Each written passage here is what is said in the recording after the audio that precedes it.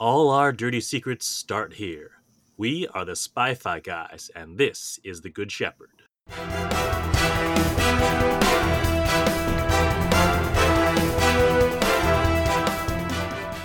Welcome to the Spy-Fi Guys, where we cover spy facts, spy fiction, and everything in between. I'm Christian. And I'm Zach. And today we are covering The Good Shepherd, starring Matt Damon. And we have a very special guest with us here today, Dexter Ingram, who is a member of the Spy Museum's, what is it, the advisory board, or which of the boards? I forget. Yeah, I'm on the Spy Museum advisory board. But I also do a few other things too. Yeah, we've got a full bio here. Let me read that out for you. Dexter Ingram is a counterterrorism and counter-weapons of mass destruction strategist with over 25 years of experience. He has served as an advisor to the Special Presidential Envoy for the Global Coalition to Defeat ISIS, Senior Counterterrorism Advisor to Interpol in Lyon, France, Senior Political Advisor in Helmand, Afghanistan, Deputy Director of the State Department's Preventing WMD Terrorism Team, and a Senior Liaison to the FBI and DHS. Dexter has led many U.S. interagency delegations to Asia and Africa, focusing on nuclear proliferation deterrence. In 2010, Dexter became the first U.S. recipient of the International Counterterrorism Fellowship at the National Defense University. He has focused extensively on how information sharing through law enforcement channels ensure American safety. Ingram began his career as a naval flight officer, fueling his dedication to public service. Dexter serves on the Spy Museum's advisory board, and he is actively involved in educational initiatives that empower underserved public schools. What does the Spy Museum Advisory Board do? So it's kind of cool. It's made up of a lot of former folks who do national security work, a lot of CIA folks, a lot of FBI folks, and just a lot of counterterrorism folks in general. It's something that I thought I'd be able to do when I retired, and it just happens that I'm still working for the government and I'm able to be a part of the advisory board. So Wow. It's been a good thing. That's Good. cool. Dexter, I know the folks can't see it at home, but he has spy stuff on all the walls behind him. He's got an Americans poster. It looks like a trophy case that says spy on it. Yeah, that's my gadget collection. I have a lot of movie props from James Bond. Obviously, everybody has So James cool. Bond props. But then I have, things from I Spy, Man from U.N.C.L.E. And then I have real life gadgets from the CIA, KGB, Stasi, the French Resistance. Wow. It's fun. I've been collecting for about 30 years now. What's your favorite item you've collected? See, I go in phases. So right now, I would say I'm into escape and evasion from World War II, which kind of ties into the movie that we're going to be watching or talking about. I have this comb that has a hidden compass inside of it. I have a lot of chess pieces that were used to send to prisoners of war so they could help them escape and find their way home. I have this Bayer cipher. That's the Danish Bayer cipher from 1907, and it's about 1 of 6 in the world. Oh, wow. So Nice. when you get those rare nuggets, it's kind of cool. Mm-hmm. That sounds very cool. So this is a very special episode for 2 additional reasons besides Dexter being here. Oh. The first is we are announcing our merch store. Oh, yes. If you love this podcast so much that you want to get a Spy-Fi Guys branded item, go to redbubble.com/people/thespy-fi guys. Their link will also be in the description. Yeah, so they've got hats, t-shirts, pillows if you want them, all sorts of fun stuff there, yeah. So that would be supporting the show. Thank you in advance if you decide to do that. And also we are announcing a new segment this time around.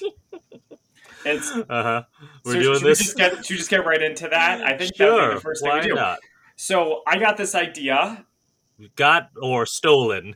Got the idea, stole the idea, from the Delta Flyers with Garrett Wong and Robert Duncan McNeil. They do a poetry synopsis of every episode of Star Trek Voyager they cover. So I thought we would do that here. Christian refused to be a part of it. So this time, it will just be me until All right. he changes his mind. So I wrote a haiku and a limerick summarizing the movie for your listening pleasure. All right. So first, let's do the haiku. CIA is born. Job causes problems at home. Wilson is so sad. That was deep. Okay, Oh, and if wow. you like that, All here right. comes the limerick. Oh, All right? boy. There once was a young man called Ed who leaked national secrets in bed. When the Reds played it rough, his dad was too tough, so they killed his fiancée instead. That was actually pretty cool. Oh, Thank you. all right. That you know what? Kudos to you, Zach, because I will let you take over this because I don't think I'm that creative. A creative I'm enough. impressed. Thank you. Thank you. Nobel Prize, here I come. All right, so Oh. here's the actual plot summary from IMDb before we Uh-huh. get started. The tumultuous early history of the Central Intelligence Agency is viewed through the prism of one man's life. Yeah, short, succinct. So we start with this recording of a couple having sex. It's a really grainy film, and that's sort of in our opening credits. We meet our protagonist, Edward Wilson, played by Matt Damon. He's putting together a ship in a bottle. This is April 1961, one day before the Bay of Pigs. We see a fun bit of trade craft with a dollar bill and some serial numbers. And then Wilson tells CIA Director Philip Allen that the odds of success are high. Smash cut to a newscast with the failure of the Bay of Pigs. Wilson's right-hand man, Braca, thinks there's a leak. Wilson returns home to find an envelope with pictures and a reel-to-reel tape. It's the recording from the beginning. He plays it over and over again. Meets with FBI agent Murak, played by Alec Baldwin. He tells Wilson that this isn't good for the CIA, leaves his hat. There's a bit more tradecraft with a hat and a dry cleaning receipt. Now, I was thought about this when I heard dry cleaning. Is this a counter surveillance pun? Because, that's commonly referred to as dry cleaning when you're trying to lose a tail. I hadn't heard that, actually. Yeah. It is, but I think this is just straightforward. Just straightforward, but I was maybe it's got levels to it. The whole it taking place in 1960s made me think it was going to be the Cuban Missile Crisis because the movies love doing that. That's true. That we have covered many a movie which dealt with the Cuban Missile Crisis, but this is 1 year and 5 months ish earlier than that. Did that math right? No, 6 months earlier. He gives the envelope and recording to Braca and calls his son, who's been trying to reach him. And we go to our very first flashback to 1939 in Yale, where Wilson is inducted into a secret society, Skull and Bones. Wow. There's a lot of hazing going on, which Wilson isn't really into, but after he gets through it, he's told that he's made it. But first, he has to tell a story that no one else knows. And he tells a story about his father's suicide and about how, his father committed suicide, but he hid the note and never read it. So can I jump in about Skull and Bones? So this brought me back. Do you guys remember in the Bush administration when people were like, George Bush was part of Skull and Bones? And it was like an Illuminati thing that they were conspiring to take over the world or something like that? I vaguely recall that, yes. Well, yeah, I remember. I remember a lot of his buddies from Yale, were ambassadors during that time. But they were actually really smart, really good people. But that goes a long way. It kind of reminds me of the whole Yale Pale and Mail kind of saying that we used to have at the State Department, which, is somewhat still true, but we're getting away from that more. Looking at the movie, especially the beginning scenes and then throughout the 50s and 60s, Yale Pale and Mail, that's what you saw. Very, very true. So, Zach, I have to wonder, the whole haiku and limerick, is that tying into the poetry that we see sort of woven throughout this movie? No, it wasn't. It's just a coincidence. Completely coincidental. I actually came up with some for the tuxedo as well, but we're not here to talk about the tuxedo, so I can tell this to you later.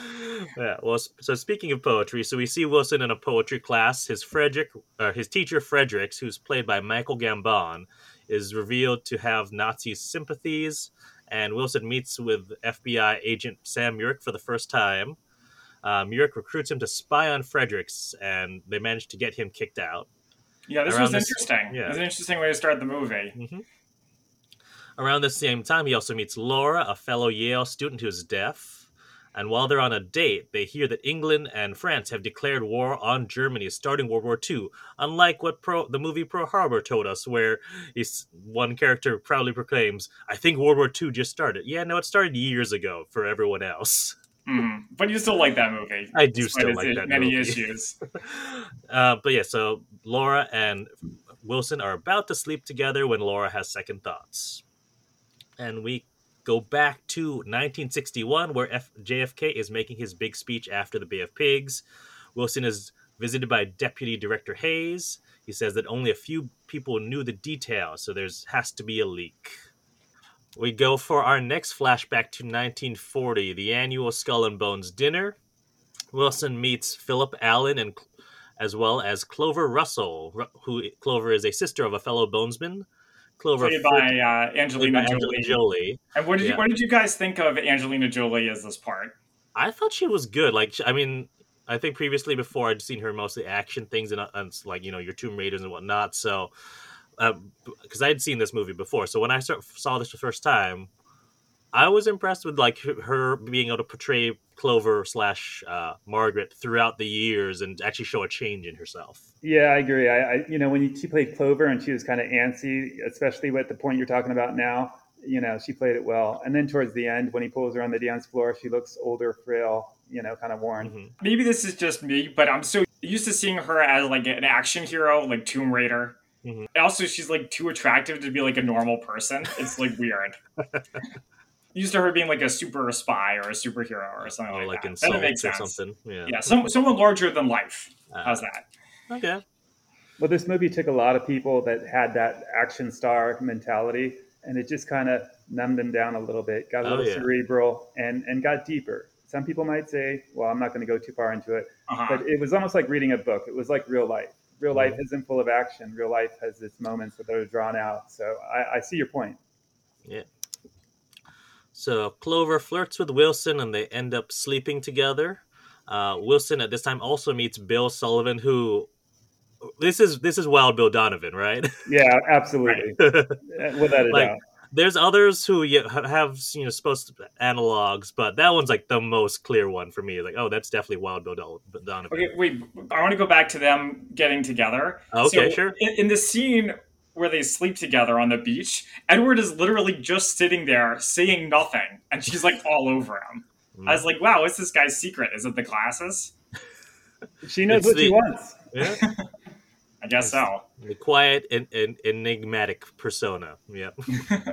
Where were we? Oh, yeah. So Bill Sullivan, who I'm going to struggle not to call Bill Donovan, he's looking to recruit patriotic young men for a foreign intelligence service.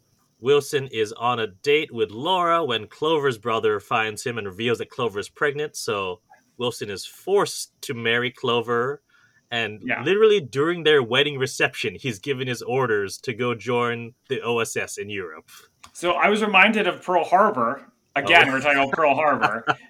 I thought there was going to be more of this whole... So do you remember in Pearl Harbor, I talked about the two kinds of men in Hollywood? There's the nice guys and the bad boys, right? So in this movie, you have the nice girl and the bad girl. Mm-hmm. And I thought there'd be a little bit more of that, but instead he just marries the bad girl and off you go. Yeah. So back in 1961, Wilson is having the photographs analyzed. We find out that from the CIA text that it's made on Russian film stock. They point out a lot of the things that are distinctive in the photos, like the mosquito netting, the wood.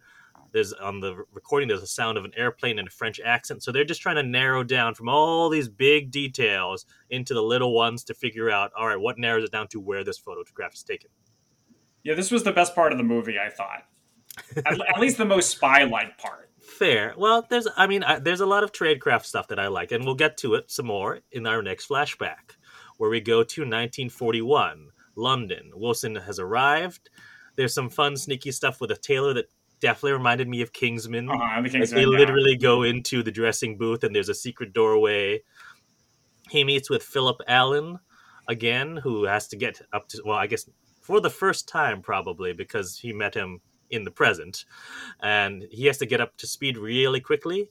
He actually sees his former teacher, Fredericks, the one who he got kicked out of Yale, who we find out was British intelligence. And Wilson ruined a 2-year op of his. Well, maybe he should have been a little bit less obvious about what he was doing. Yeah. So he also meets for the first time, for him, but not for us, Ray Bracco, who is former Army intelligence, who becomes his right-hand man. Now, throughout this, Friedrich teaches him the trade, shows him all sorts of tradecraft for counterintelligence. Wilson also meets Arch Cummings from British intelligence. Now, Wilson gets a call that his son was born, and pretty much simultaneously, Cummings reveals that he's found a new mole. He brings in another American, Hayes, who is also a bonesman and one of his friends, back in the day in Yale. Cummings reveals that Fredericks is gay and that some of his partners are suspicious people who could be moles or leaks.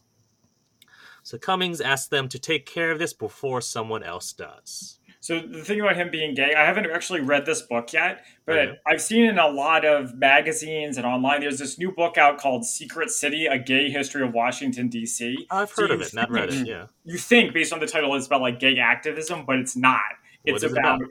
it's about like gay politicians and spies who them being Huh. gay causes issues for them, like blackmail or Right. scandal and so on. So apparently it's a bit more going on than you'd expect. I Mhm. definitely want to check it out. Yeah. Yeah.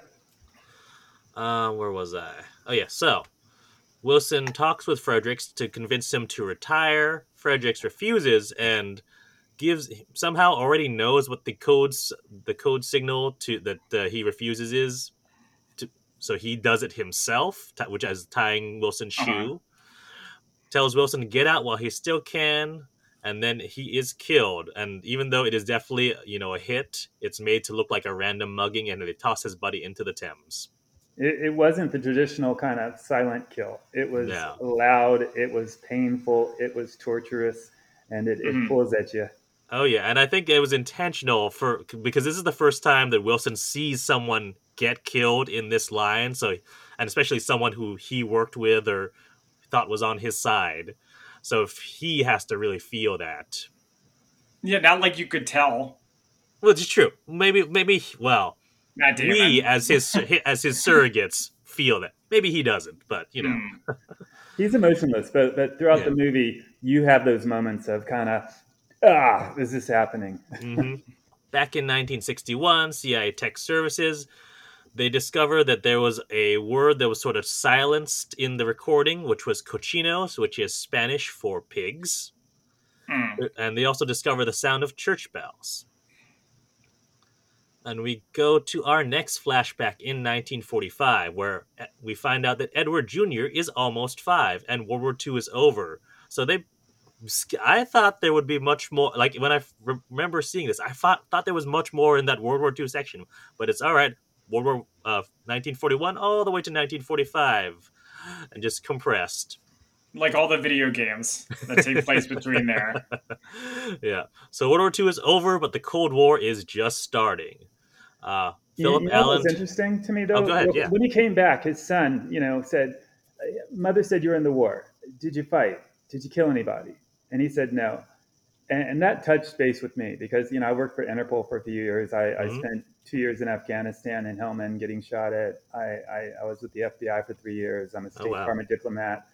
And, I get kids, and my kids ask me when things come up, did you kill anybody? And you have the same answer, no. But you're involved in the mix. And it's hard to kind of parse the pieces there. But that stood out, so. Yeah, kids are always asking that, at least in movies, and I guess in real life too. Yeah, they are. Kids.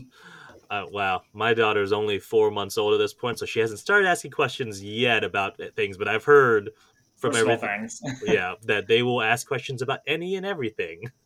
Yeah. Philip Allen tells Wilson that they need to get anyone useful out before the Soviets can get them. Wilson is interviewing a bunch of former Nazis. One claims to know where V2 scientists are, so this is like Operation Paperclip stuff. Yep. It also feels like a video game. His interpreter during his interviews is half deaf and kind of reminds him of Laura. And Brocco tells Wilson that the Soviets want to do a prisoner swap. So Brocco and another Russian are discussing terms of the swap while Wilson meets his Soviet counterpart, Ulysses. And Ulysses tells Wilson that their code name for him is Mother. So back in 1961, the techs have identified the brand of fan, but they can't figure out there's a blurry thing on the nightstand and can't quite figure out what that is. So we go back again to Berlin in 1945, where Wilson calls his son, finds out that his wife is having an affair, and seemingly in revenge, she has an affair with his interpreter, who, like I said, reminds him of Laura. Yeah, that's his big weakness. Yeah. So he realizes, though, after they sleep together, that his interpreter is a Soviet asset and has her assassinated. I wasn't sure how he figured this out, though. Well, he could see that her listening device had a recording device attached Oh, to is it. that what that was? There was a Yeah. zoom in on Hmm. the hearing device. I didn't realize that's what that was supposed to trying to say. And then I think after his mentor was killed, now he's starting to really get into the life and death side of things. Hmm. So he could take no chances. Yeah. So he, tells some of his colleagues that that he let a stranger into his house, into our home, is the code phrase. So has her assassinated and then sends her earpiece to Ulysses. Yeah, his kid needs to ask more precise questions. He needs to ask, Exactly. "Did you have anybody killed?" Right, yeah. So Wilson Very returns home different. in 1946. He meets his son for the first time. Clover now goes by Margaret and reveals that her brother died in Burma 2 years ago. Oh, and And he she, like didn't know about it. yeah, That he was had no really weird. idea. Yeah. Well, the whole dynamic when he gets back is weird, and also his kid is creepy. It's like a creepy kid from a horror movie. Yeah, yeah. And Father. so I guess I didn't realize until this point that he hadn't been home that entire time. Yeah, no vacations. Yeah, all right. So she confesses that she cheated on him once, and he also reveals that he did as well. And seemingly the same day, Bill Sullivan recruits him for a new foreign intelligence service for peacetime. He'll be in counterintelligence and says that this time there'll be civilian oversight, which I thought was interesting. Like that, I guess I didn't realize that OSS didn't have any civilian oversight, but that makes sense, I guess, in times of war. I mean, if it's a military Everything changed division, after World yeah, War II. I mean, Yeah. like you had the United Nations, you had the CIA, you had the more Mhm. oversight. You had the Air Force. You didn't even have the Air Force prior. You had the Oh Army yeah, Air that's right. It Force. was Army Air Force before that Everything point. changed. So you had Yeah. basically World War II and 9/11 really changed key parts of how we do things. Yeah, and I like Cap Sullivan here, who's played by Robert De Niro, who's the director of the film, has this big speech about sort of the CIA can be eyes and ears, but it shouldn't become the heart of America. yeah, which I didn't really understand that. Does the OSS the heart of America? Like, no, No, but I don't get yeah. it. I think he always felt this way. I think he felt this way, especially as the war went through, that, eyes and ears, listen, protect, but like your soul, your heart and soul of America should be, family. That's kind Hmm. of where he was going. If you saw him in the lawn later, he says, this is a great place to raise a family. Hmm. So we go over to still in nine. Well, actually, I don't. There's not a specific date on this. I think it's into the 40s and 50s, where they go to a CIA E Street complex. Which, living in DC, I was like, wait, E Street. I wonder where on E Street.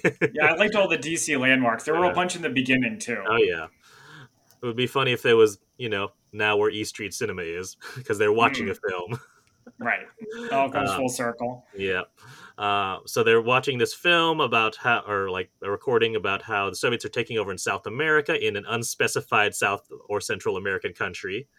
Wilson notices Ulysses in the film, and they make a plan to disrupt the which is sort of the big money maker for the Soviets down there. They send a bunch of bugs to ruin the crop. I was like, it's Water Striders. Yeah, tying back to the tuxedo from last week. Right. And like before, and they're sending some people down there, and before they send them down, Wilson tells one of them, "Don't wear your class ring."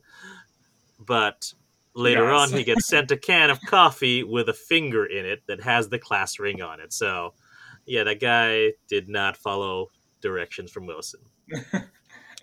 Yeah, I like that part. It was like a mob Mhm. movie. It So was. Wilson makes a call in the middle of the night, and he sort of ignores his son who had a nightmare, and his son overhears the call. Hmm. And we also get a dinner party with Clover's friends, and Clover has told uh, those friends that Wilson works for the CIA, but Wilson like completely undermines her, and they have a big fight afterwards. Yeah, this was interesting. I did like this part. Hmm. Clearly, they don't communicate that well, No, which they really don't. makes sense considering how they got together in the first place. Hmm. But is this the part where she's like, I don't know what you do, and it's like driving me crazy that I don't know what you do? Yes, I think so. There's a couple of times where they have big fights like that, but I think this is that time. So I thought this Yeah. was interesting because when my dad was still working, he's retired now, but Mhm. throughout his career, he was an actuary. And he always tried Okay. to explain to us what an actuary did, and he never could, and we never figured it out. And at the end of the day, we like didn't care. Ah. So I'm like, why does she care so much?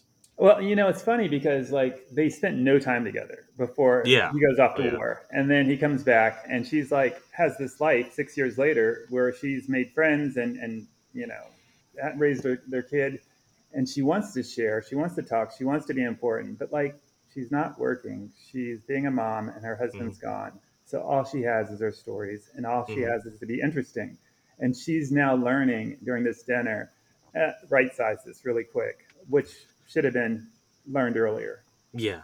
Yeah. So we get some more of this sort of a bit more of this family drama when they go to a Christmas party at Philip Allen's house.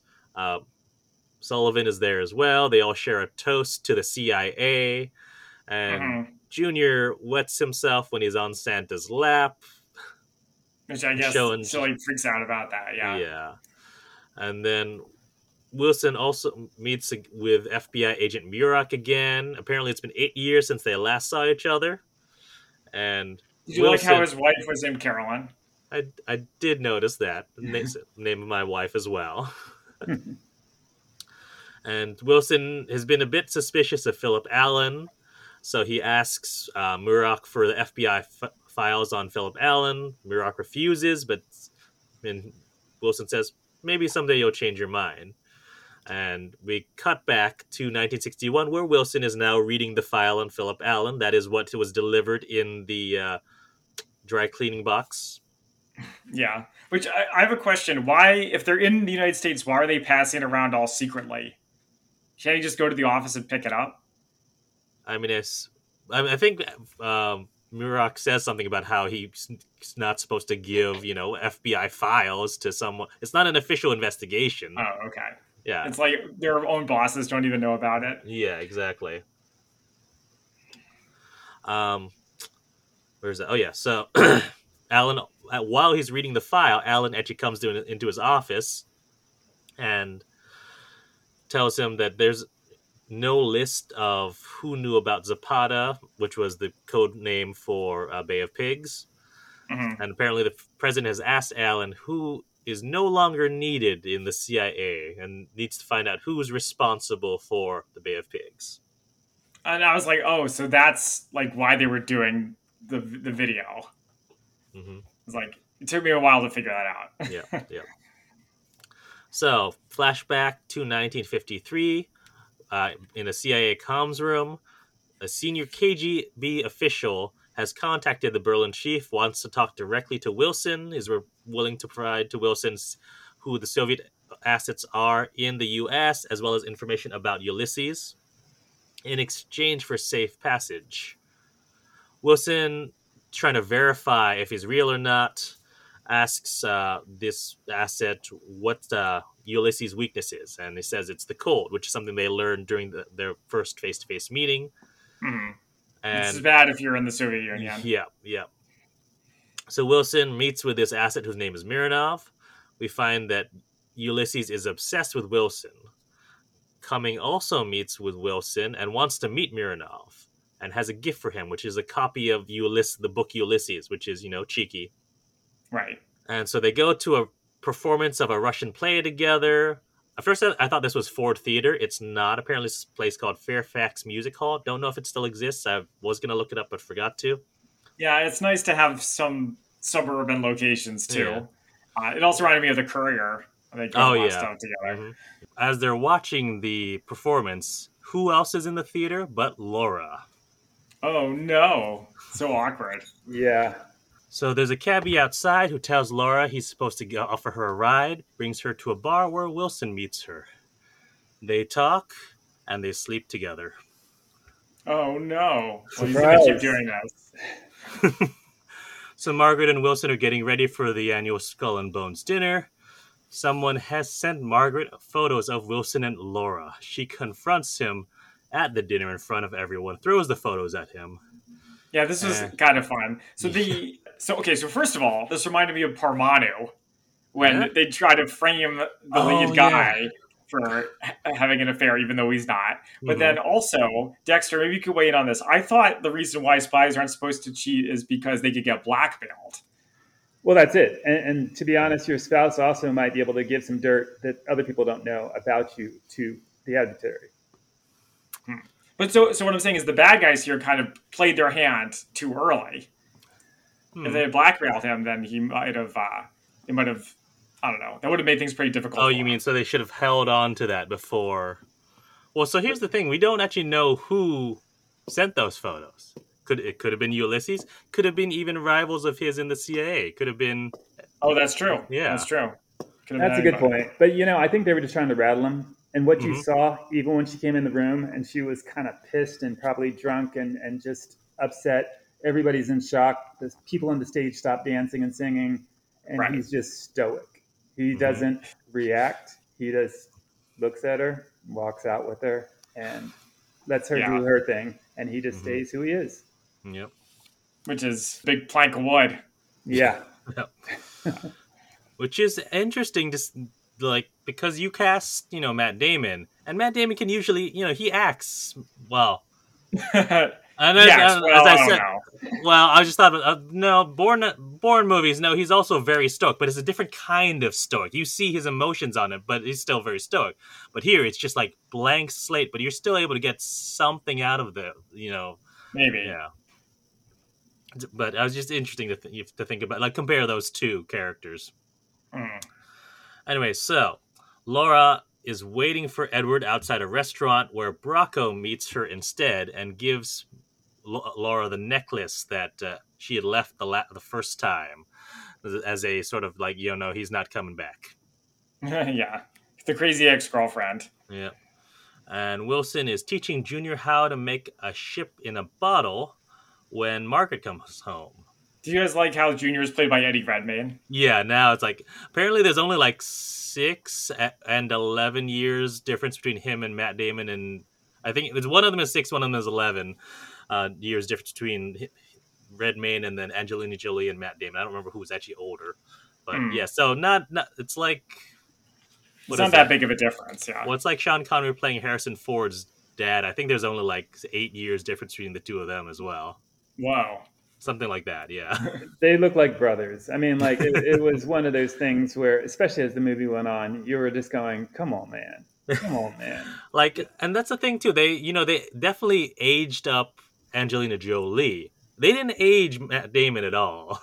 No, not a lot at least. They could have added a few more wrinkles or anything like that, but or gray hair. That goes a long way. Too, yeah. So at Junior's Glee Club performance, Ulysses and Wilson meet, and Wilson gives Ulysses a warning about Cuba and saying, we know that you're, trying to start some stuff in there, but don't. I was like, oh, good. Now we're finally getting to it.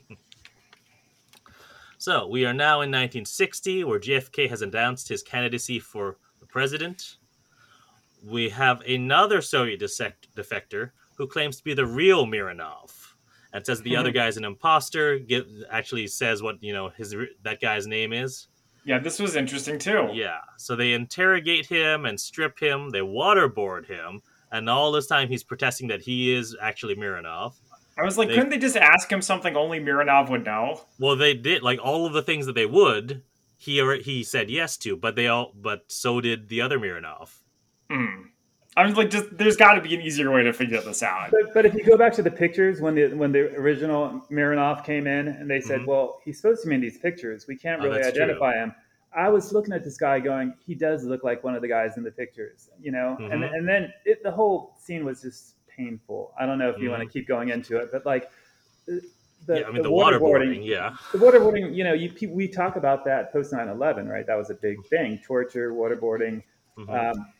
Enhanced interrogation has been going on forever. And then just to see that, in a room in the 1960s with somebody that your heart tells you is innocent or the real person, it was very torturous. And then to have the imposters sitting next to Edward. Right. I didn't even talk about that. The whole side of it is just ridiculous. That's poor tradecraft. You would never have him in the room. You would never tell him the things that he learned. Yeah. Yeah, him. The fake Mironov, or well, we find out later, fake Mironov and Wilson are just behind one-way glass watching this whole thing. And you're right, I didn't even think about that. Yeah, why would you have the person who, if he is telling the truth, why would you have the other person there? That makes zero It's sense. weird. I mean, it's good for dramatic tension, but that's about it. Yeah, this movie was also made in 2006, so that was when enhanced interrogation was very much a current issue. Of course. Yeah. But in addition to that, they also give him this new thing that they're trying as a truth serum called LSD, which of course makes him super loopy, and he's singing in Russian, and then he gets very serious and says that Russian power is a myth. It's all painting rust, but we know that you need to keep it up for your military-industrial complex. Yeah, so this is like the post 9/11 thing, where it's like the military-industrial complex are the real bad guys. Well, if you look at like what happened in Ukraine, how everybody said, okay, Russians just going to steamroll through. He actually said, Russian is a rotted, bloated cow. There's no threat. Their army is painted rust. You need this threat, and that goes back to the Eisenhower industrial complex, like you said. Yeah, that's true. It's very relevant to today. Good point. Yeah. And so as soon as he makes this big, very serious, quiet speech, he then jumps out the window. And they're like at least a couple stories up. So he is dead as a doornail after that. Well, he says, I'm free. And, that's right. And on top of that, he's on LSD. So it's not like people on LSD don't jump out of windows. Yeah, fair enough. Yeah. So we cut over to Junior, who has been inducted into Skull and Bones. Yeah, he went in on everything. Yeah. And he also has been recruited into the CIA. And he, wants to make Wilson proud. Of course, Margaret does not like this and wants Wilson to stop him. He refuses, and they have yet another big fight. Yeah, Wilson says, I'll protect him, which I thought, I was like, he's definitely dead, the son. That was a death flag. Yeah. I guess not. I thought he was going to protect him, but I also thought it was interesting. He was like, look, I married you because of him. Oh, that was where he just said it and she said nothing afterwards. Well, it's true. He's not wrong. We find out that Castro has been taking over Cuba. Wilson sees Agent Murak again and puts him in touch with someone whose casinos in Cuba were taken over. It was seemingly a mob boss. That's how I read this. Italian. Yeah. This gave me... Zach, have you seen Godfather Part 2? Yes, but I don't remember it that well. There's a whole part where, at the... now I can't remember what the family name in Godfather is. Corleone. Yeah, Corleones. That's right. They have a casino and they're trying to buy in, and they're like getting kicked out of Cuba as Castro is nationalizing casinos and everything. So, of course, that's what this reminded me of. Mm-hmm. But, yeah, so this is played by Joe Pesci. Yeah, at his most Italian, do we think? Probably somewhere around there. Extremely Italian. Make sure the kids don't go in the water. Yeah. Make sure you wear shoes on the sand. You bend your feet. Yeah, that is fine. But he has this whole big conversation with Wilson. I know that, Dexter, you wanted to talk about that. Well, I thought it was pretty cool because, they talk about the mob thing being kind of scary. And Joe Pesci basically looks at Edward and says, you guys are the ones that scare me. And then he kind of talks about, he's been here his whole life. He's being, threatened to be deported if he doesn't cooperate. And he says to Matt Damon, the Italians have family and church. The Irish have their homeland. Jews have their tradition. Even the blacks, and he used the N-word here, have their music. What do you people have? And Edward looks at him and says, the United States of America. The rest of you are just visiting. Very interesting. That cuts deep, and that goes to the whole Yale pill and male thing, right? Mm-hmm. As someone who is not any of those, for the most part, I was, sympathizing generally with Edward. But once he said, "I was like, oh, I'm out." Yeah, no, this is you and me too, brother. I was like, what? Yeah. Unlike you guys, I was not that sympathetic to Edward to begin with because he's not that likable. Fair. But he is our protagonist. But so you may not approve him, but you, as a protagonist, you're supposed to empathize with him. Right. You empathize with him a little bit. Yeah. So this was very interesting, but it's only in this one part. Like, why not have it be more? This is the thing. It was so accepted that, like, when he actually said it, it was a shock to us. But if he said this to anybody he worked with, anybody around him during that time in the 50s and 60s, they would have said the same thing. So, like, we're watching this from a 2023 mindset and not in a 1961 mindset. And that's the way it was. Mm-hmm. And I mean, there was a bit of that too when Sullivan was recruiting Wilson in the first place and said, you have the right background. You're white. You're not Catholic. You're not, all this sort of stuff. So but this one Bart was really, saying the quiet part out loud. Yeah, it was interesting. I don't mind having a flawed protagonist. It makes things more interesting. Also, the last thing I'm going to say about this. Later, when his son marries this, what was she, like, Mexican or something? No, she was Central black. American? She was black, wasn't she? Like, she's black. Yeah. So not white is the point. Yeah. Mm-hmm. I was like, does Wilson have a reaction to this? Anything to say not? about it? No, he never has any reactions to anything. He's a big plank of wood. Well, we'll get to it when we get there. When we're almost there, actually, yeah. So we go to another flashback to March 1961, which we're really starting to catch up to the present. Well, Alan and Wilson are talking about the Bay of Pigs operation, details of how many men. This is all on Deer Island, like right before or right after the big Skull and Bones dinner. And Junior is in a bath, like with his window right next to where they're talking, and overhears them talking about it. Mm.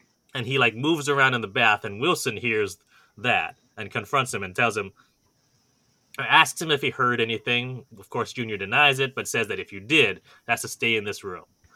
Which, I mean, I feel like Wilson, come on, Wilson, you're supposed to be this master of counterintelligence. You don't check if there's someone in the bathroom before you start talking about this super covert operation. I had no choice. He was in the bathroom. Well, he's taking a bath. The whole thing was a little just odd. He's not checking. His son's taking a bath. They're having this classified conversation right outside the window, and his son's kind of getting out, drying himself off, and his dad's like, "Did you hear anything?" And he's like, "No, Dad." And he's like, "Well, you did. Keep it quiet."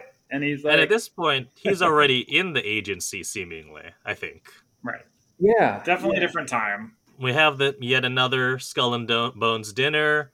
We find that Margaret's father has since passed. All the couples are dancing except Wilson and Margaret. That was sad to see. Wilson asks her a dance and actually calls her Clover. He's trying to see if he can rekindle anything. And as they're dancing, she tells him that she's leaving and going to live with her mom in Phoenix. It's good to dance. I mean, they connected. He called her Clover. You saw her spark up a little bit and saying, "I haven't been called that in years." The son got to watch his mom and dad dance. And for me, that was a little bit of closure before, because he couldn't have gone on the way they were going. No, they really couldn't have. So at least I think it was definitely best for them to separate like that. Mm-hmm. So back in April 1961, which I think that was the last flashback, and everything goes to the present day of April 61.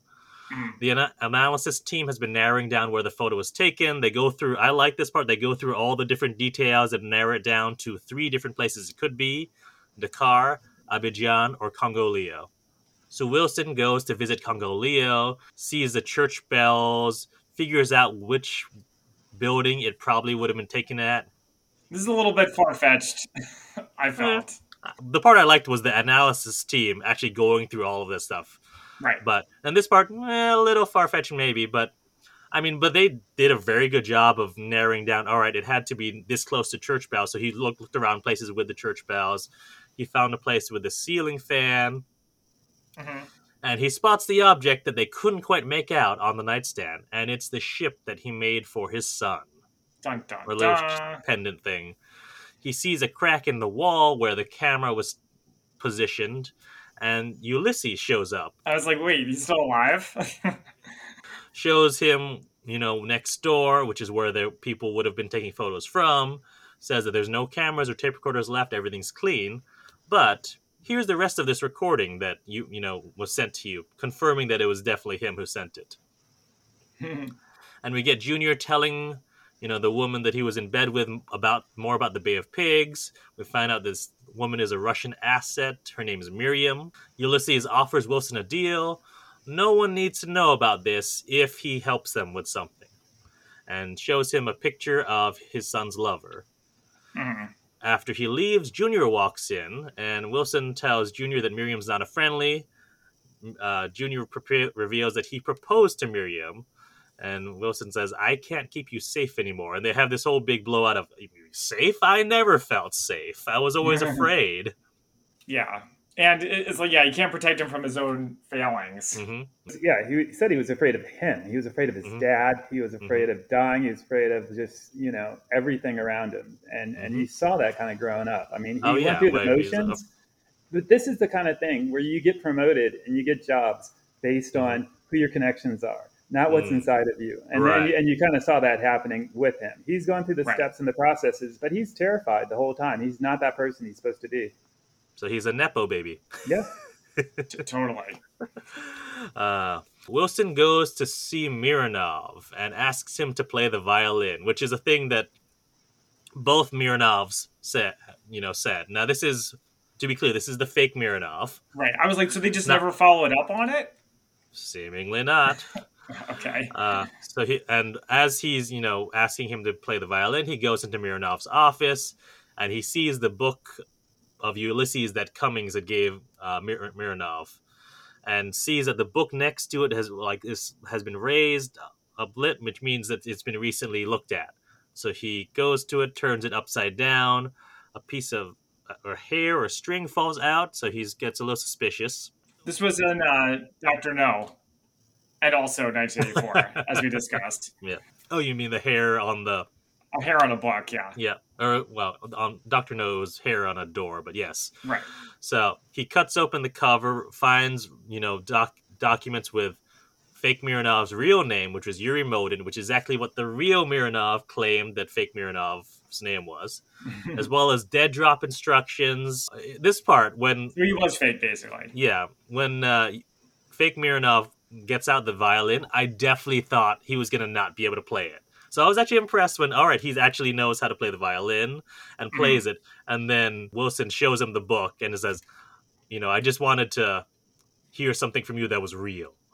Oh, what a burn. I would think it would be a pretty big screw up if they sent him there not knowing how to play the violin. Yeah. Well, you know what I like, though? I like how in some movies, like in action movies, right? Mhm. The protagonist goes in and the bad guy's there and he shows them, I got you. And it's them fighting. This was, Edward getting up and saying, we got you. He just walks out, boys, get him. And they just, they did the work for him. That's real life. Mm-hmm. We have to remember who gave, fake Mironov that book in the first place. It was Cummings. So Cummings is on the phone with Wilson. We find out that he's in Moscow, and he apologizes to Wilson, and Wilson tells him, your worst fears have come true. You're, without a friend and without a country. Yeah, everyone's a traitor these days. So Wilson is on the bus again, like in the beginning. He goes to museum.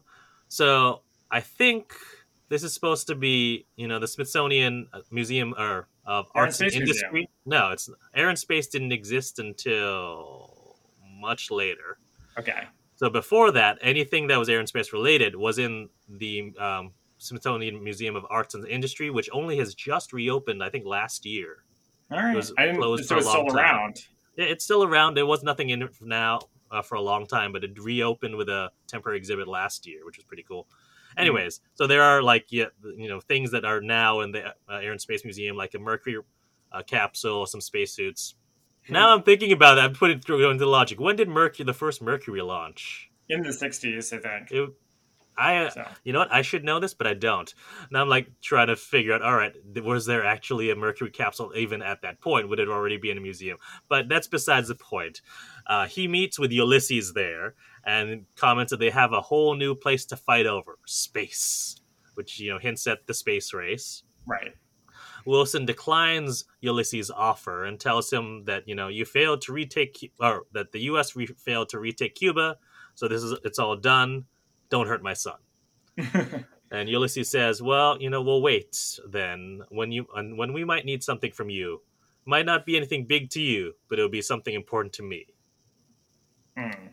And there's this whole bit where Ulysses' assistant has no cash to buy his daughter a snow globe, so Wilson gives him $1, which I'm pretty sure is one of those same dollars from the beginning of the film, which makes me wonder, is Uh-huh. is Ulysses' assistant working for Wilson, giving him a code, giving a Could code be. with the serial numbers. Well, there's so many different levels there, right? So Yeah. it could be the assistant, which is a good point. It could have been, let's just say they just made a mistake and it was beyond innocent. And Mhm. then, Edward's assistant sees that and gets suspicious. Mm-hmm. There's so many things that could have been that don't get fleshed out. But it's kind of like, what's next? Mm-hmm. Mm. So I had to look it up, and the first Mercury rocket, May 5, 1961. So this could be after that, but it'd be very quickly afterwards. So it would not be in a Mhm. museum yet. I just had to find out. It wouldn't be in the museum. Yeah. Anyways, so Miriam is getting on a plane for her wedding to Junior, and Margaret and Junior are getting ready. Wilson arrives. Junior gets out some champagne.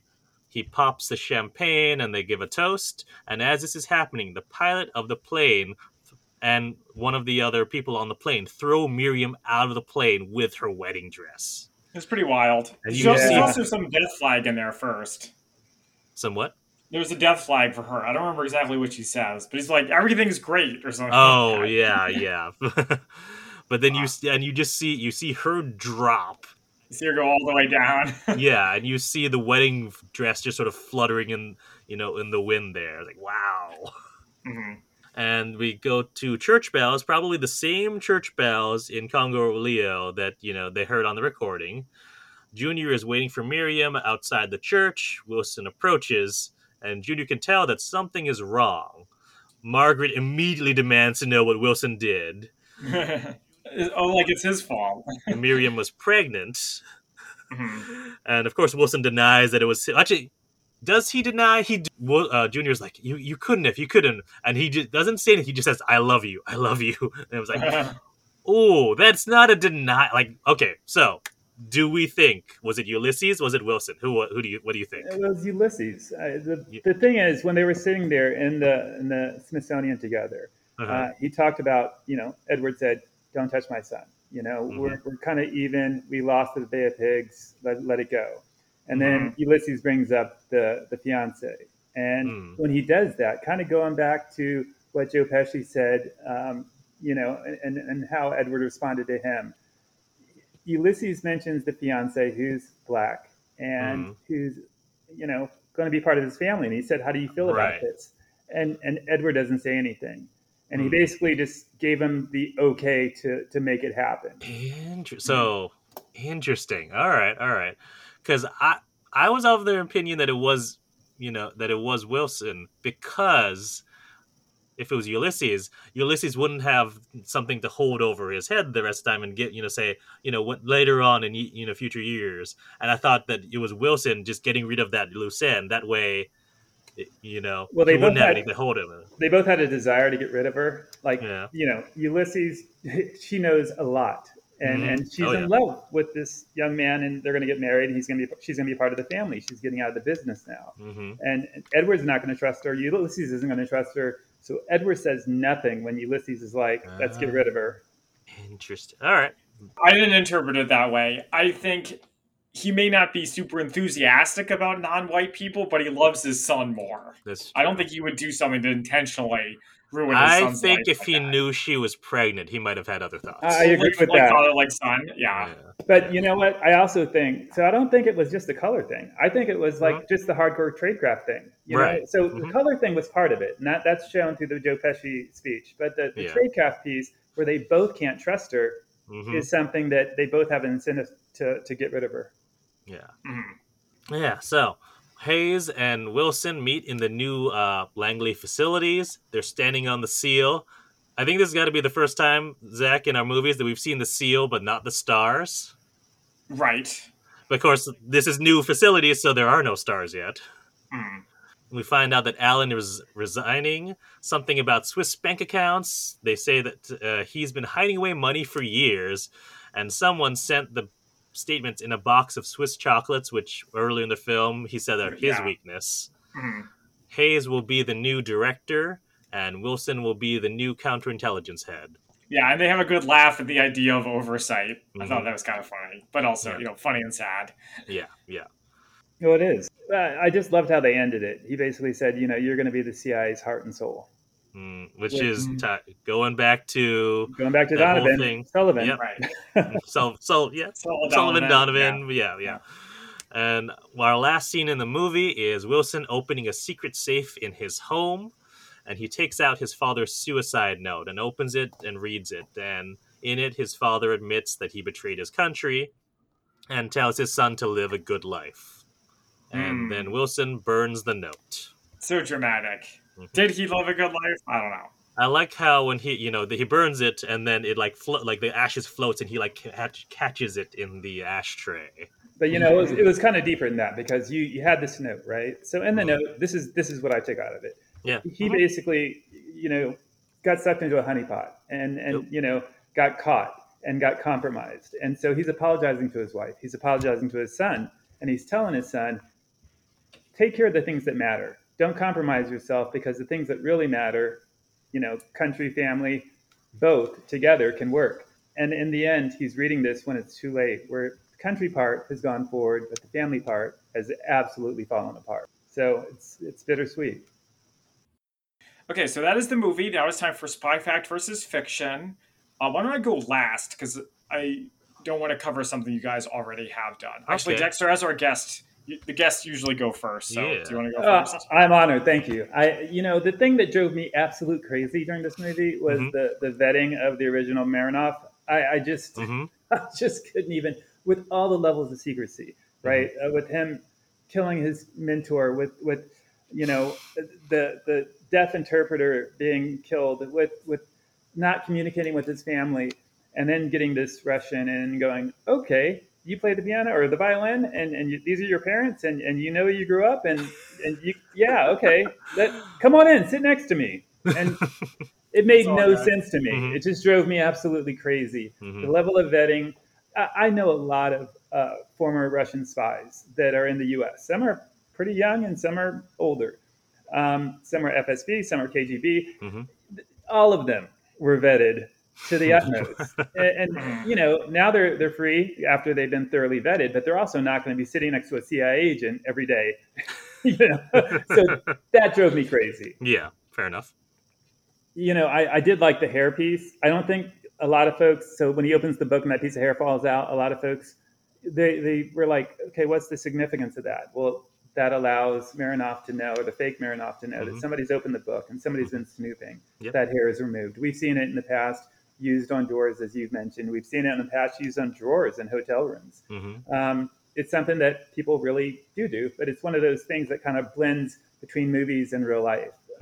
There are more sophisticated ways to do it, but in a pinch, that's the kind of way you would get away with it. I really couldn't do it. You guys could.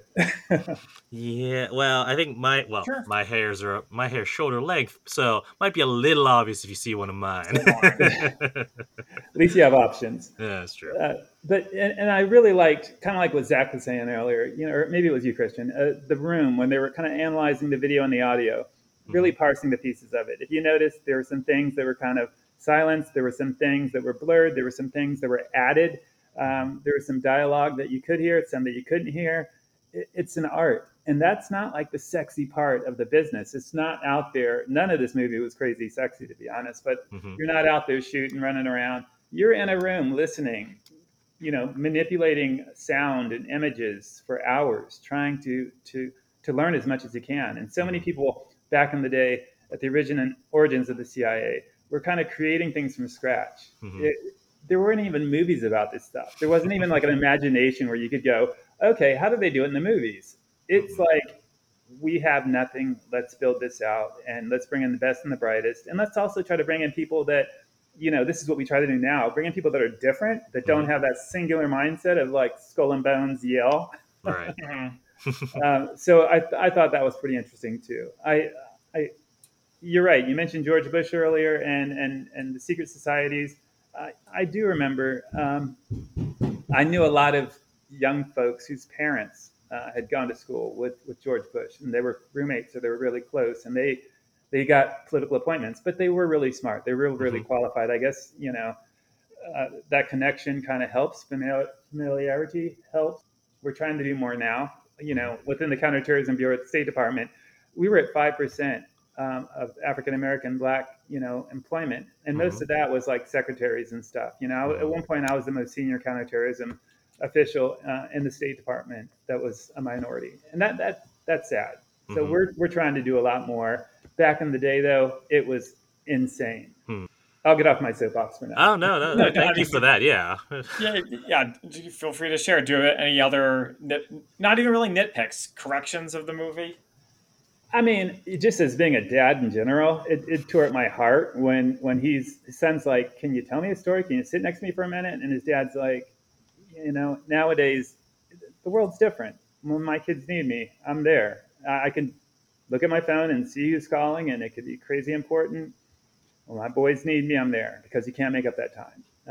And I think that a lot of folks are starting to do that, maybe post-pandemic, but up until 10, 15 years ago, it's been country mission, and you can do both. You can have it all, and that's just something that fundamentally disappointed me as a dad and as a national security player. I was not happy with Edward. All right, Christian, how about you? So I got a couple of things. What I've got from the JFK Presidential Library is about the Bay of Pigs. Now, it happened we talked about this in April 1961, and the 1,400 Cuban exiles launched what became a botched invasion at the Bay of Pigs on the south coast of Cuba. And that's just a brief overview of what the Bay of Pigs is for anyone who doesn't know what that is. What else? So I have Kim Philby. So Arch Cummings was based on Kim Philby, who is one of the Cambridge Five. We've talked about them before briefly. I think we touched on it when we covered Imitation Game. Yeah, we haven't had a dedicated movie about them yet. No, we haven't. Actually, there is a good series out. I believe it's called A Spy Among Friends, based on the book by Ben McIntyre, which we have not covered. I also have that book, which I haven't read yet. But I do want to do something on them. But we've had a couple of different movies which sort of touched on them, but didn't really talk about them. And I know that the Spy Museum also has a great exhibit on Philby himself. They have, I think, one of the only existing recordings of his voice there. So if you're over there, check it out. As listeners will know, I'm a big fan of the Spy Museum and a volunteer, so anytime I can promote that.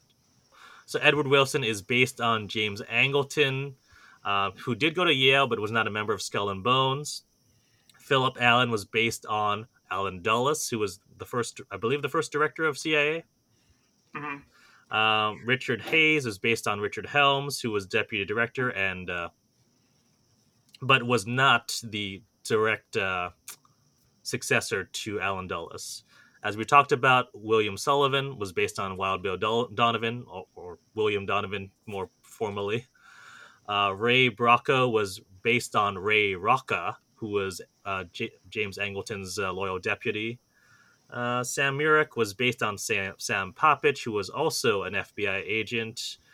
Oh, Yuri Moden was based on Anatoly Golitsyn, who... From The Courier, right? No.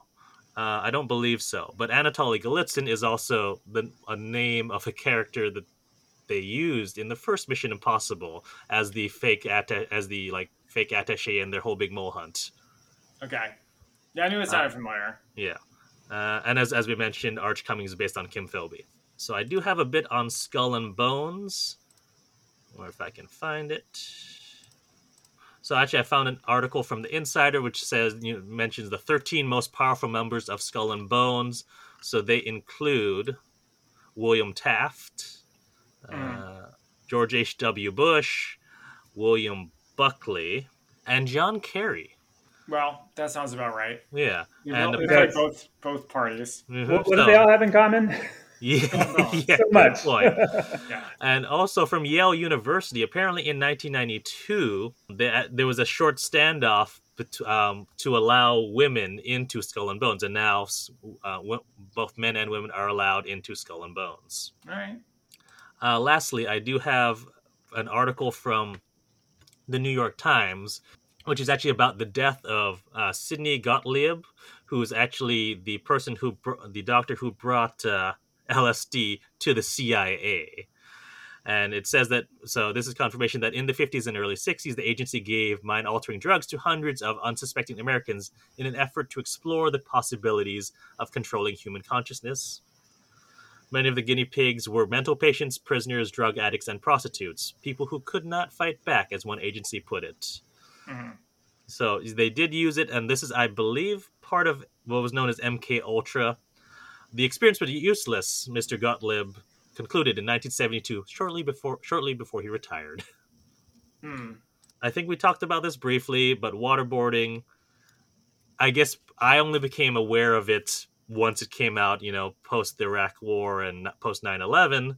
But according to Wikipedia, it has been used in various places and points in history, including the Spanish and Flemish Inquisitions and during the Philippine-American War. So it's been around for a long time. Wow. It has been. I mean, I went through SEER school, which is survive, evade, resist, escape, like back in '96. So, almost 30 years ago. And they torture you and they simulate what it's like to be in a real, prisoner of war scenario. And you do all you can. And it's a 2-week process, and it's different every time. And I can't go into all the details. It's not classified what I did, but you want people to be surprised because once you go through something, you're actually better at it. You're kind of more used to it. You're not as scared. When people are sleep depriving you and blowing smoke at you and smacking you and playing psychedelic music. I remember, I remember them playing music. We couldn't sleep for days. And then they had this little girl's voice come on, and she said, "Daddy, come home. They're hurting mommy." And she's crying, "Daddy, come home." And I'm 24 at the time, so I don't have any kids. And, it still pulled at my heartstrings, but the guys with kids are just bawling. Jeez.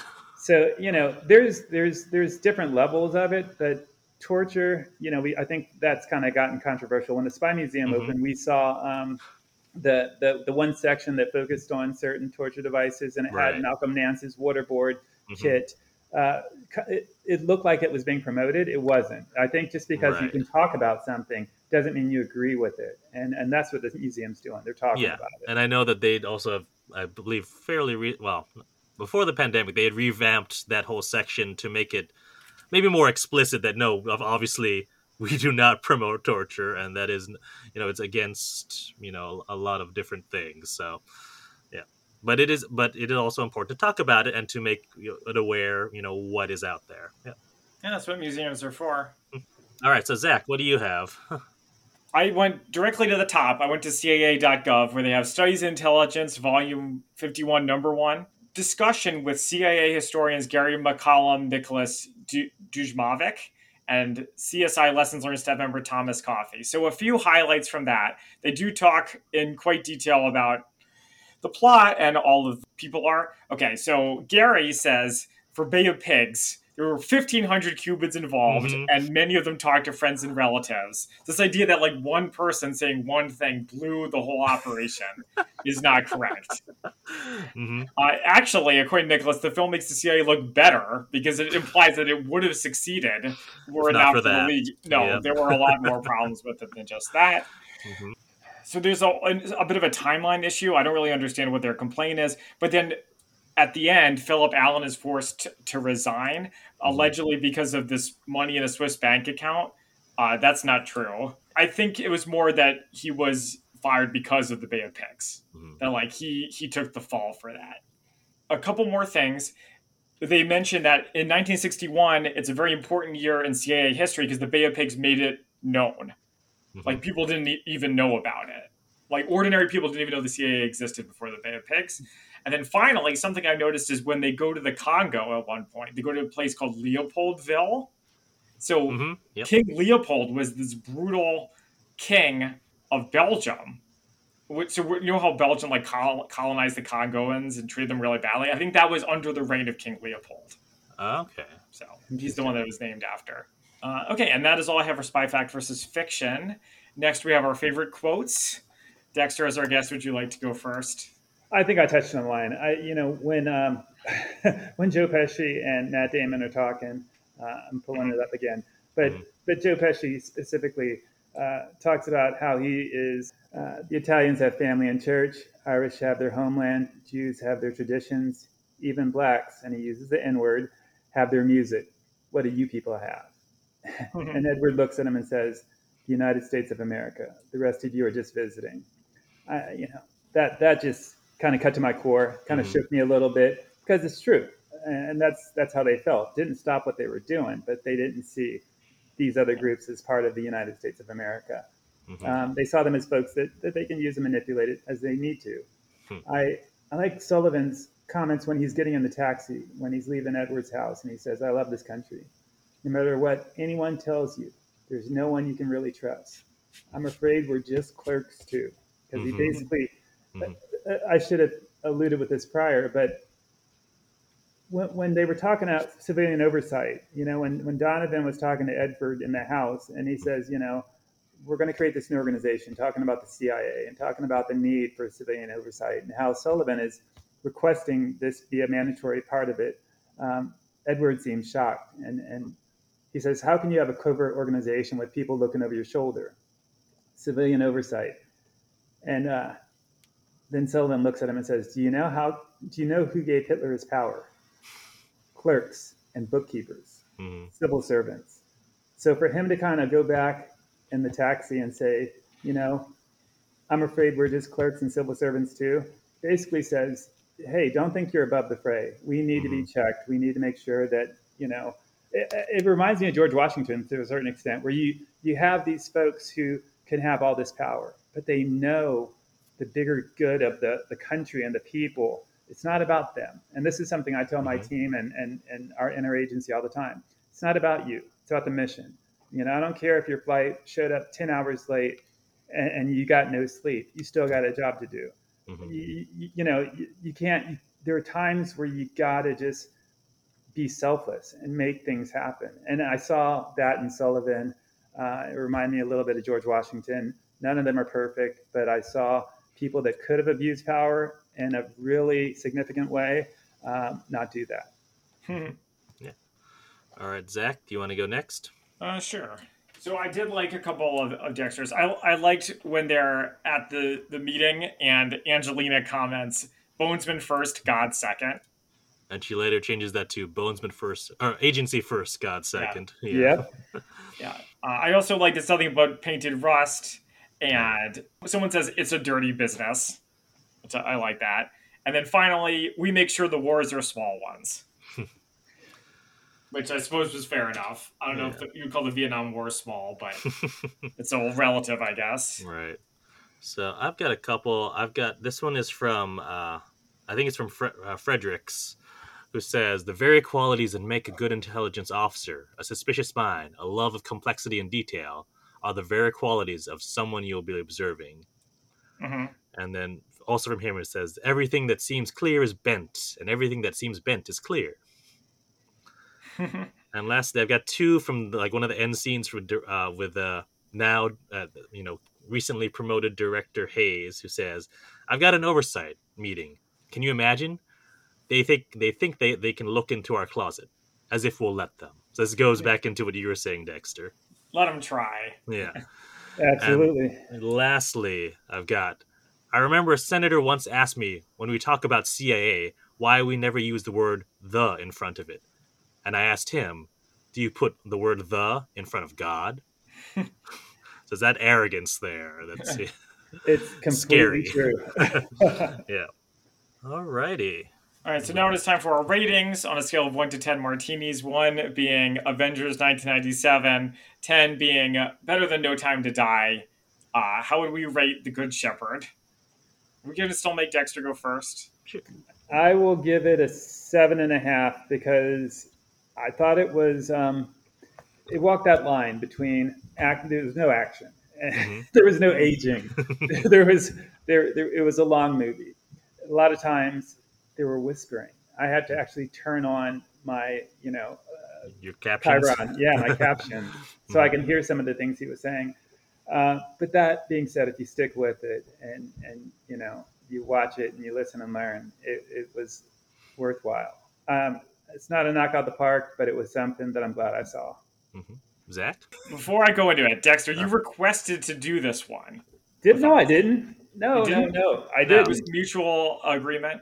This Christian sent me an email saying, "Hey, we're going to do the Good Shepherd. When do you want to do it?" Oh, I misunderstood. Yeah, no. So, actually, I think we'd been communicating back and forth, and you'd mentioned a couple things that you had props from. I think you said you had some like crew jackets from this movie. Oh no, I have the crew gift. A So crew gift. this is from.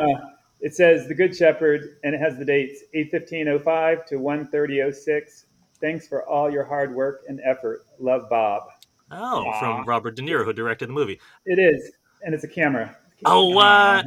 That's so cool. Yeah, the lighter flips up, and there's a camera underneath it. Dexter, if you don't mind, do you mind sending us some photos of that? We can put it on our social media to promote this episode. Absolutely. Perfect. Thank you so much. We really appreciate that. Yeah, but that is why we're doing this. I think it was because of you mentioned a couple of different things, and I looked through your list. And I was like, oh, we've not covered the Good Shepherd, and I've been wanting to do that. So it was me who wanted to do this, Zach. Just to was that I? But I'm glad we did it. Yeah. Good. Well, I disagree. I found this movie boring.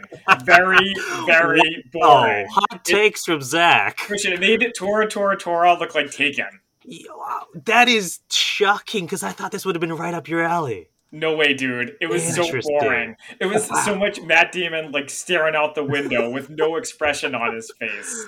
Oh, wow. All right. It didn't help that I watched it late at night. Okay, but this movie would be very good as a sleep aid. The parts that brought me out of the coma, like the part where they throw the fiance out of the plane and the conversation with Joe Pesci, like the parts where I woke up, like it was okay, but it's not enough to save the movie. I'm sorry. I didn't learn that much about the birth of the CIA. It wasn't even really about that. I like the music. I like the singing.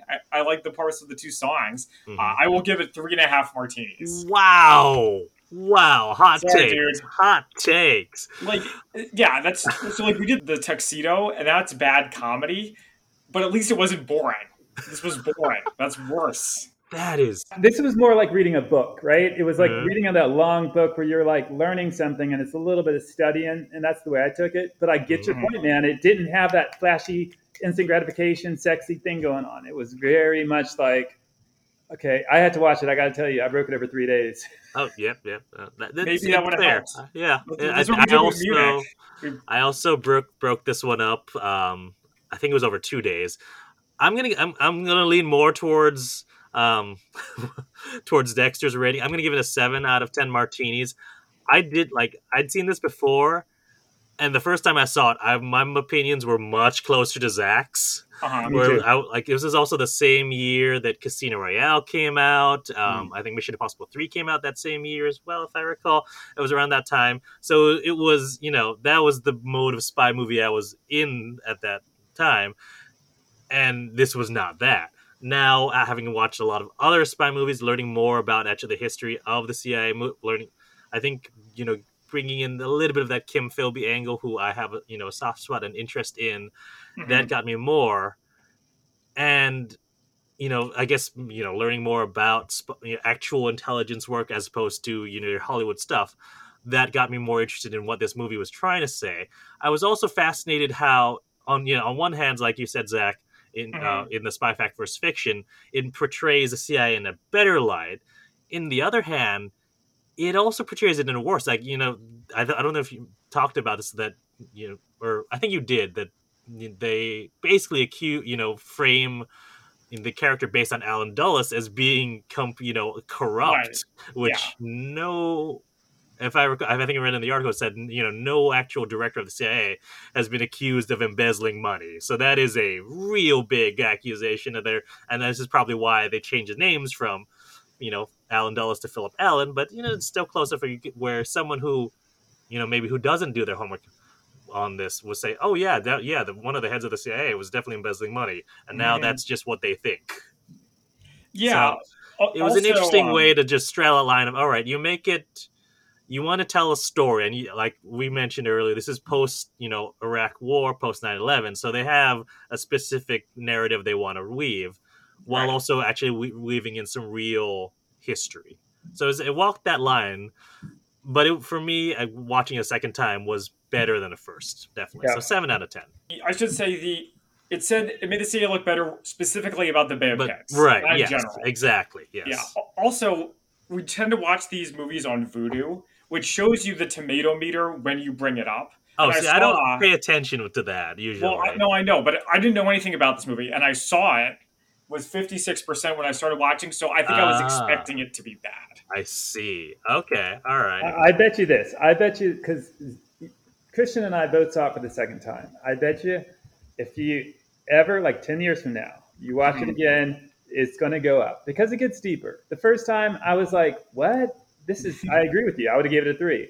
But after kind of listening and watching the words go by in the times, because when I first saw it, I was like, okay, I missed something. I guess it wasn't that important. They're whispering. If they're whispering, it's probably just not meant to be heard. Now I'm going, wow, I didn't know they said that. And it was just somewhat deeper. I think also it depends on where you are in your life, because I was talking to a friend of mine about James Bond movies. And there were movies that I liked more, when I was younger, that were the Sean Connery types, right? But then you go up now, and as a dad with 2 boys and, watching No Time to Die and how that played out, I had more empathy as a dad. And I think as a dad watching this, seeing him fail with his son, seeing him fail with his wife, I was like, you got to do better. And I was looking at it more critical, and that pulled me in a little bit more too. So I think it depends on what kind of commonality you have to it. That is interesting because, like you, I'm a recent father and I'm married, whereas Zach is neither of those things, and that's so maybe it's just you're not the audience for it yet, Zach.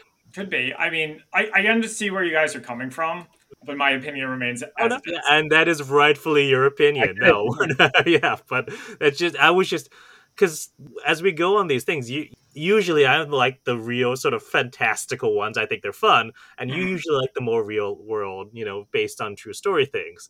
So when you came out swinging with that 3.5, I was shocked. I mean, this one has a weird thing where it's true. It's not quite. It's vaguely based on true events, but a lot of character names are changed and motivations are changed, and so I can see your point there. So we'd like to definitely thank Dexter for joining us for this episode. My pleasure. Yeah, and thanks for being on. This is also just a giant plug for the Spy Museum because that is how we met. We met at the Parade of Trabants. Was it last year? And we talked, and we, you told us you had a lot of cool stuff, and I was like, well, hey, we'd love to talk to people with lots of cool stuff, and especially who have that real world experience in the intelligence business that we do not. Right. So, well, it's been fun. And thank you, the audience, for joining us. You can find us on social media at the Spy-Fi Guys on Facebook, Twitter, and Instagram. You can find our merch store at redbubble.com. Until next time, I'm Zach. And I'm Christian. And we are the Spy-Fi Guys, signing off. Thank you for listening to the Spy-Fi Guys. If you enjoyed our podcast, please be sure to give us a 5-star rating on iTunes. The theme song from this podcast is Mistake the Getaway by Kevin MacLeod from Incompetech.com. Licensed under Creative Commons by Attribution 3.0. Films, books, and television shows reviewed by our podcast are the intellectual property of their respective copyright holders, and no infringement is intended. This is a personal podcast. Any views, statements, or opinions expressed in this podcast are personal and belong solely to the participants. They do not represent those of people, institutions, or organizations that the participants may or may not be associated with in a professional or personal capacity unless explicitly stated. Any views or opinions are not intended to malign any religion, ethnic group, club, organization, company, or individual. You can find our podcast on social media at The Spy-Fi Guys on Facebook, Twitter, and Instagram.